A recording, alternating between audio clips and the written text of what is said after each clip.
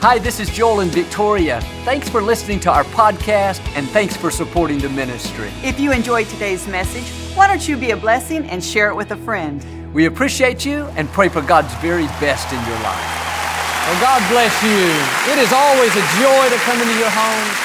We come with good news, knowing that God is on your side. He rewards people that seek after Him. But thanks so much for tuning in today. And if you're ever in our area, I hope that you'll stop by and see us, because I promise you we'll make you feel right at home.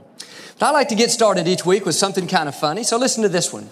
A professor told his college class that he was going to prove that God was not real. He said, God, if you're real, knock me off this platform and I'll give you 15 minutes to do it. With every minute that went by, he kept taunting God, saying, here I am, God, I'm still waiting. At the last minute, a 300-pound football player walked by and heard what he said. He came charging into the room, hit the professor with full force, sending him flying off the platform. The professor got up in a daze and said, what'd you do that for? The football player replied, God said He's busy, so He sent me. All right, hold up your Bibles and say it like you mean it. Ready? This is my Bible. I am what it says I am. I have what it says I have. I can do what it says I can do. Today I'll be taught the Word of God. I boldly confess. My mind is alert. My heart is receptive. I will never be the same. In Jesus' name. God bless you. You sound great as usual.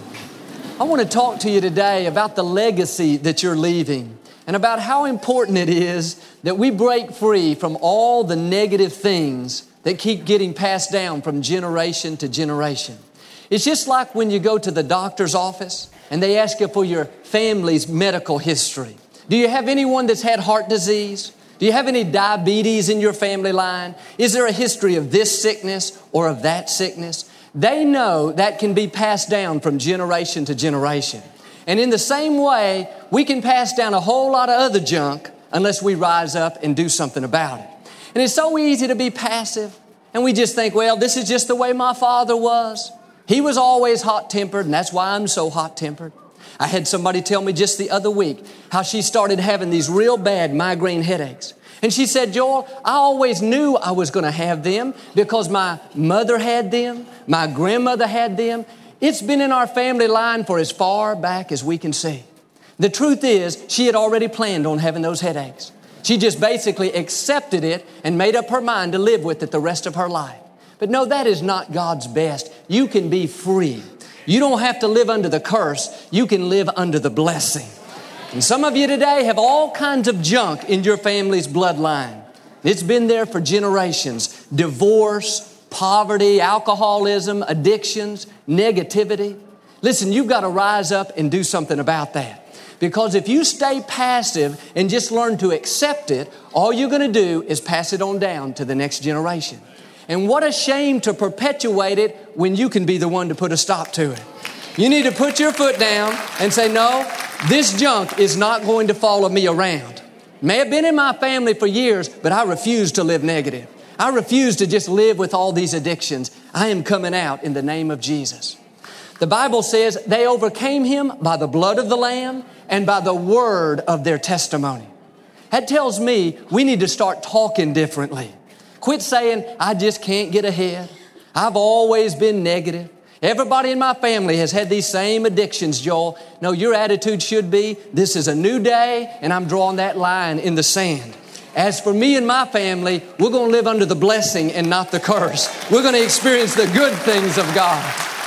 I know today I am reaping many benefits because of the way my parents have lived. My father put a stop to a lot of the junk that was in our family's bloodline. Poverty, defeat, lack, and failure. We would be under that same curse had he not put his foot down and done something about it. And we have to understand the decisions we make don't just affect ourselves, they affect our children, our grandchildren, they affect future generations. And I know today my life is much easier because I was raised by parents that lived a life of integrity, a life of helping others, a life of kindness. And all through the Bible, there are examples of where God blessed people because of their parents' obedience or because of their grandparents' obedience. And the scripture says here in Deuteronomy 30, verse 19, I set before you life and death, blessings and curses. Therefore, choose life so that you and your descendants may live. Notice the choices you make don't just affect you, they affect your descendants. And we need to learn to think generationally. What am I passing down? What kind of legacy am I leaving? Greed, selfishness, defeat, negativity? Or am I leaving a legacy of giving, a legacy of helping others? Am I kind to people? Do I have a positive outlook? Am I really making a difference with my life? I read a story about a man by the name of Alfred Nobel. He was the creator of the Nobel Peace Prize. And it's kind of interesting how it all came about. Mr. Nobel was a Swedish chemist, and he invented dynamite and some other very powerful explosives. And most of them were used as weapons during the war and for other very harmful purposes. And he made a fortune off of this invention, millions of dollars. But one day, his brother died, and the newspaper accidentally printed his obituary instead of his brother's. And in it, they described him as the man who became rich by enabling others to kill people in mass, unprecedented numbers. Man, when he read that, his heart was saddened. He thought, I don't want to be known for that. And so he took his fortune and created the Nobel Prize. And still to this day, that prize rewards people for making positive accomplishments that benefit mankind. And I wonder how many changes we would make if we could read our obituaries today. Friends, this is a call to excellence. This is a challenge to rise out of mediocrity. Anybody can compromise here and there, not forgiving, being rude, or crushing people to get to the top. That's the easy way out. But what a shame to pass that junk down. What a shame to make it harder on those that come after us. Well, you say, Joel, it's my life. I can live it like I want. Yes, that's true, but that's a very selfish way to think, because really it's not just your life. Your decisions affect people around you.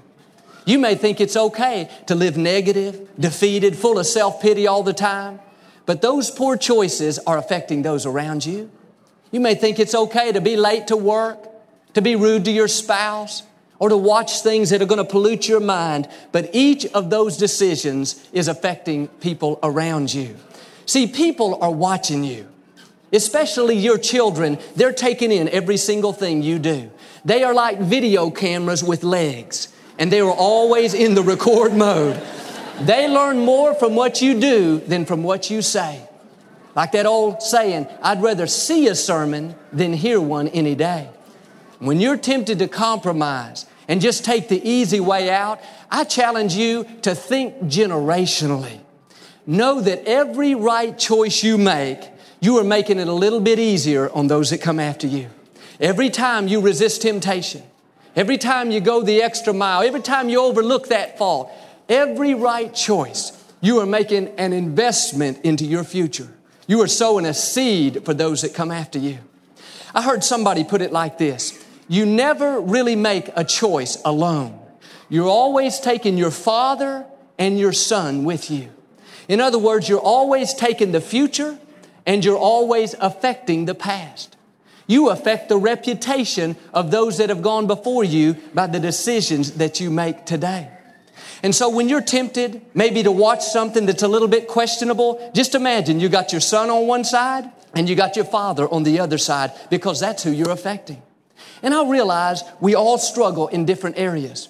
And you may not have the desire to overcome for yourself. You may not really feel like digging your heels in and changing and becoming a person of excellence. But I challenge you today, do it for your children. Do it for your family. Do it for the future generations. Remember, people are watching us wherever we go, at the office, at the mall, at the ball field. And they can hear us talk the talk, but they really need to see us walk the walk. If we're sloppy at work and we lose our temper out there on the ball field, and maybe we don't keep our word, then people are not going to want what we have. The point I'm making is that our decisions do affect other people. Don't be selfish and just think about what you want and what's going to be the easiest on you. Think generationally. Think about how it's going to affect your children and grandchildren. Think about how it's going to affect those around you. Well, you say, Joel, I don't believe in all that generational stuff. It's just every man for himself. And with all due respect, whether you realize it or not, you are being affected right now by decisions that people made many, many years ago. Habits that you're dealing with, wrong mindsets, addictions, areas that you're even tempted in. Studies show that we produce what we are. In other words, alcoholics produce alcoholics. Negative people beget negative people. Parents that have low self-esteem most likely are going to have children with low self-esteem. I read a study that said over 90% of the people incarcerated today had either a parent or a very close loved one incarcerated at one time as well. In other words, most of the time, you don't just start out having to overcome some kind of temptation or having to break some kind of bad habit. Very often, you can look back and see it somewhere in your family line. Somebody gave into it, and now you're having to deal with it. And I'm not saying to blame the past. I'm not saying to use that as an excuse, but I am saying you need to recognize what's happening and make a conscious decision. I am not going to be the one to pass that down. I'm going to be the one to put a stop to it.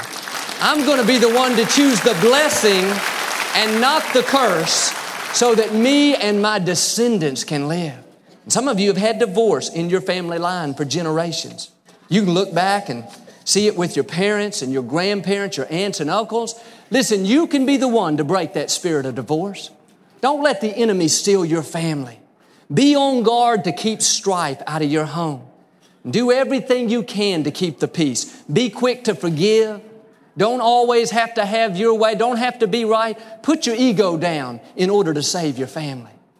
See, you've got to recognize the schemes of the enemy.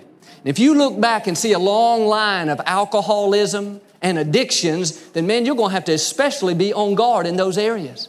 Don't just sit back and say, well, that's just the way my family is. No, if you'll dig your heels in and if you'll start making better choices and start resisting that temptation, then you can make it so much easier on your children and on the future generations. And it may be difficult at first. You may have to really struggle through it, but if you'll just keep doing the right thing, not only will you be blessed, but you will break that curse in your family. I encourage you to examine your life and look at the areas where you constantly struggle. And you think, man, why can't I get over this? Why do I have such a tough time with fear? Why do I always worry? Why do I get so angry? Many times, those have been passed down from other generations, and you got to stand strong and take authority over that. You got to make a decision with me today that you're going to live under the blessing, and all the negative things that have been in your family line are not going to continue. In 1874, a member of the New York Prison Board noticed that 6 people from the same family were serving in one of the New York prisons. And he was very intrigued by it, and so he decided to do a study. And he traced their family line back to a man by the name of Max Jukes. He was born in 1720, and he was known around the town as the troublemaker. He was an alcoholic, no integrity, no character, and he didn't believe in God. He married a woman that was just like him. They had 6 daughters and 2 sons, and approximately 1,200 of their descendants were studied. And among them, 310 were homeless. 180 wrecked their lives through drug and alcohol abuse. 160 were prostitutes. 150 of them were criminals that spent time in prison, 7 of them for murder.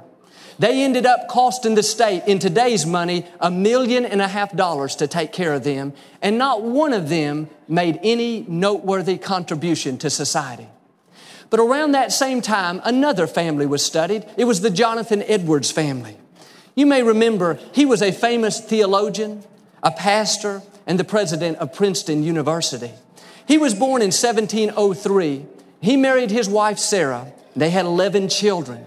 He was a devoted family man. He loved God, and they stayed married 31 years until his death. And approximately 1,400 of his descendants were studied. And among them, 13 were college presidents. 65 were professors. 100 were attorneys. 32 were state judges. 85 were authors of classic books. 66 were physicians. And 80 held public office, including 3 governors, 3 United States senators, and 1 vice president of the U.S. Do you notice what a difference it makes in what is being passed down? And you may be here today and you don't have a great family lineage behind you. Maybe you weren't raised by godly parents like I was. Maybe all you saw modeled growing up was laziness, abuse, addictions, negativity. But thank God today is a new day. And the good news is you can be the one to start the godly heritage in your family. You can be the one to reverse that curse. And that's exactly what my father did.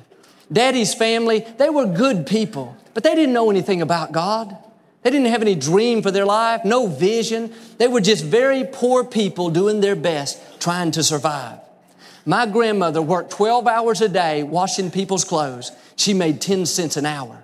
And this old defeat and poverty and failure just kept getting passed down from generation to generation. But one day at the age of 17, Daddy gave his life to the Lord.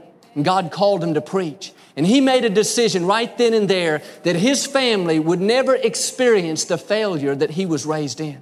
He said, Joel, I made up my mind that my kids would never go to school with holes in their pants, holes in their shoes, with nothing to eat like I did. And thank God he rose up and did something about it. He broke that curse in our family. And as I said, today, now I know my life, my children's life, my grandchildren will be so much easier because one man put his foot down and did something about it. And friends, you can do the same thing. You can do the same thing. Whatever area it may be in, don't just keep passing it down. Draw that line in the sand. You notice back in Bible days, they took their family lineage a lot more seriously than we do today. A lot of times, it not only tells where a person is from, but it'll tell his whole family line. And I think it's interesting how so often they prayed to the God of Abraham, the God of Isaac, and the God of Jacob. What they were doing, in effect, was reminding God who had gone before them.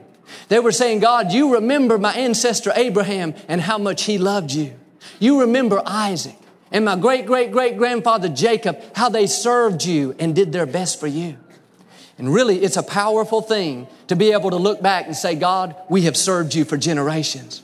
You may not have that today, but you can get it started. You can be the Abraham in your family. You can be the one to set the tone for the next few hundred years should the Lord tarry. That's exactly what my father did. Now my grandchildren can look back and say, we're praying to the God of John Osteen, the God of Joel Osteen, the God of Jonathan Osteen. You talk about getting God's attention, that's a powerful thing. Well, you may say, Joel, my family looks more like the Jukes family, man. When I look at my family tree, all I see is a bunch of nuts. No, listen, the good news is you can make a difference. Don't get discouraged. If you'll keep making right choices day in and day out, you keep resisting temptation, you keep going the extra mile, then one day, if someone were to study your family line years from now, they may see 10 or 15 generations of mediocrity. But when they come to your name, they'll say, hey, look, here's where it all turned around. Here's where the curse stopped and the blessings began. Friends, you can make a difference. And some of you need to dig your heels in today and quit making excuses, quit settling for mediocrity and say, you know what? The buck stops here. I'm going to set a new standard for my family. I'm choosing the blessing and not the curse. In Exodus 20, verse 5, it says, I, the Lord your God, am a jealous God, visiting the iniquity of the fathers upon the children to the third and fourth generation. That tells us right there that our wrong choices can be passed down 3 or 4 generations. And as I said, some of you are struggling today because of things your parents have done.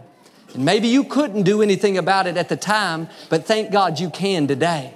You don't have to let the defeat continue on.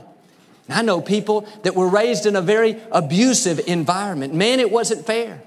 But you can either go down that same path and live negative and bitter and angry, or you can make a better decision. You can make a choice for the blessing and not the curse and see things begin to turn around.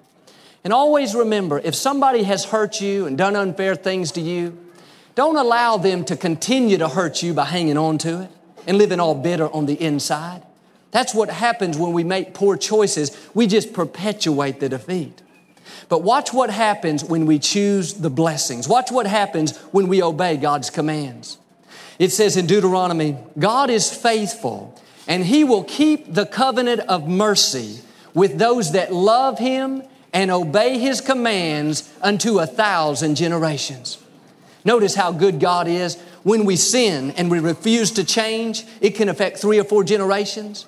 But when you love God, when you make a decision to do what's right, God promises He will show your family line mercy to 1,000 generations. Man, that's good news.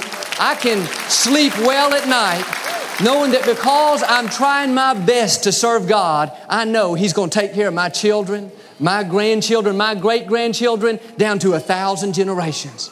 That's a long time. After that, I'll let somebody else stick up for Him. But I'm not saying I'm perfect.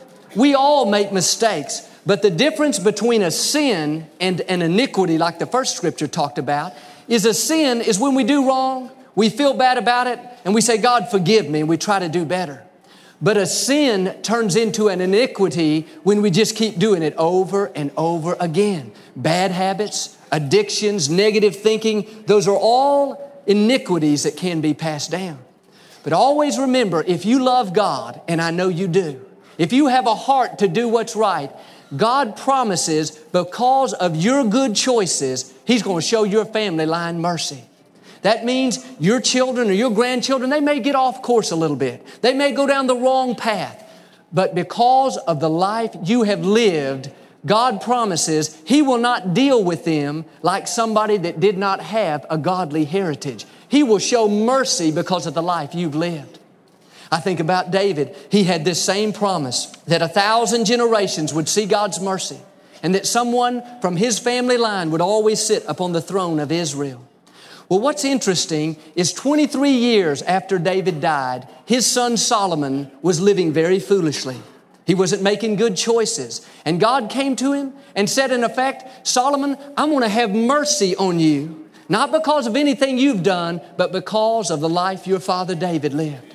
57 years after David was gone, his great-grandson was in a terrible time of crisis. He could have easily been killed, but God showed mercy, spared his life and protected him. And once again, it was because of the promise He made to his great-grandfather David.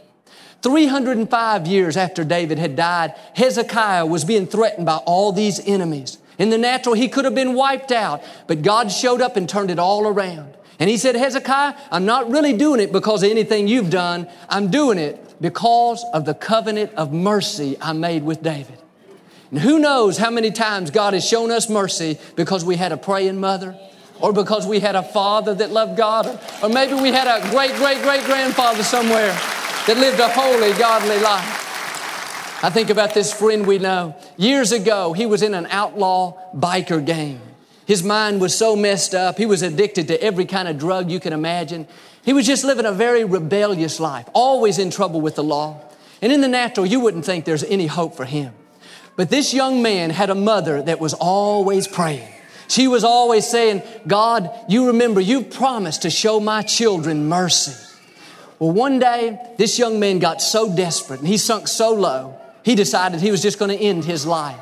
He was standing in front of a mirror staring at himself.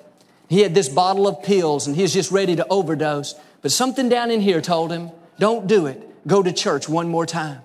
He hadn't been to church in years and years.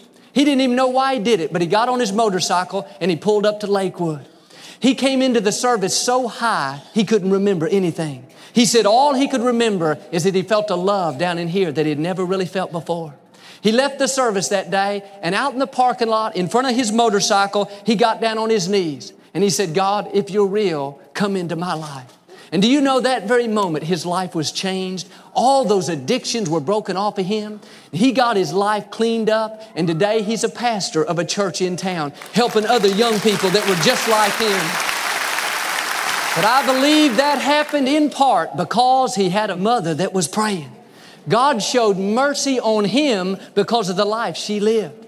That's the promise God has made to us up to 1,000 generations.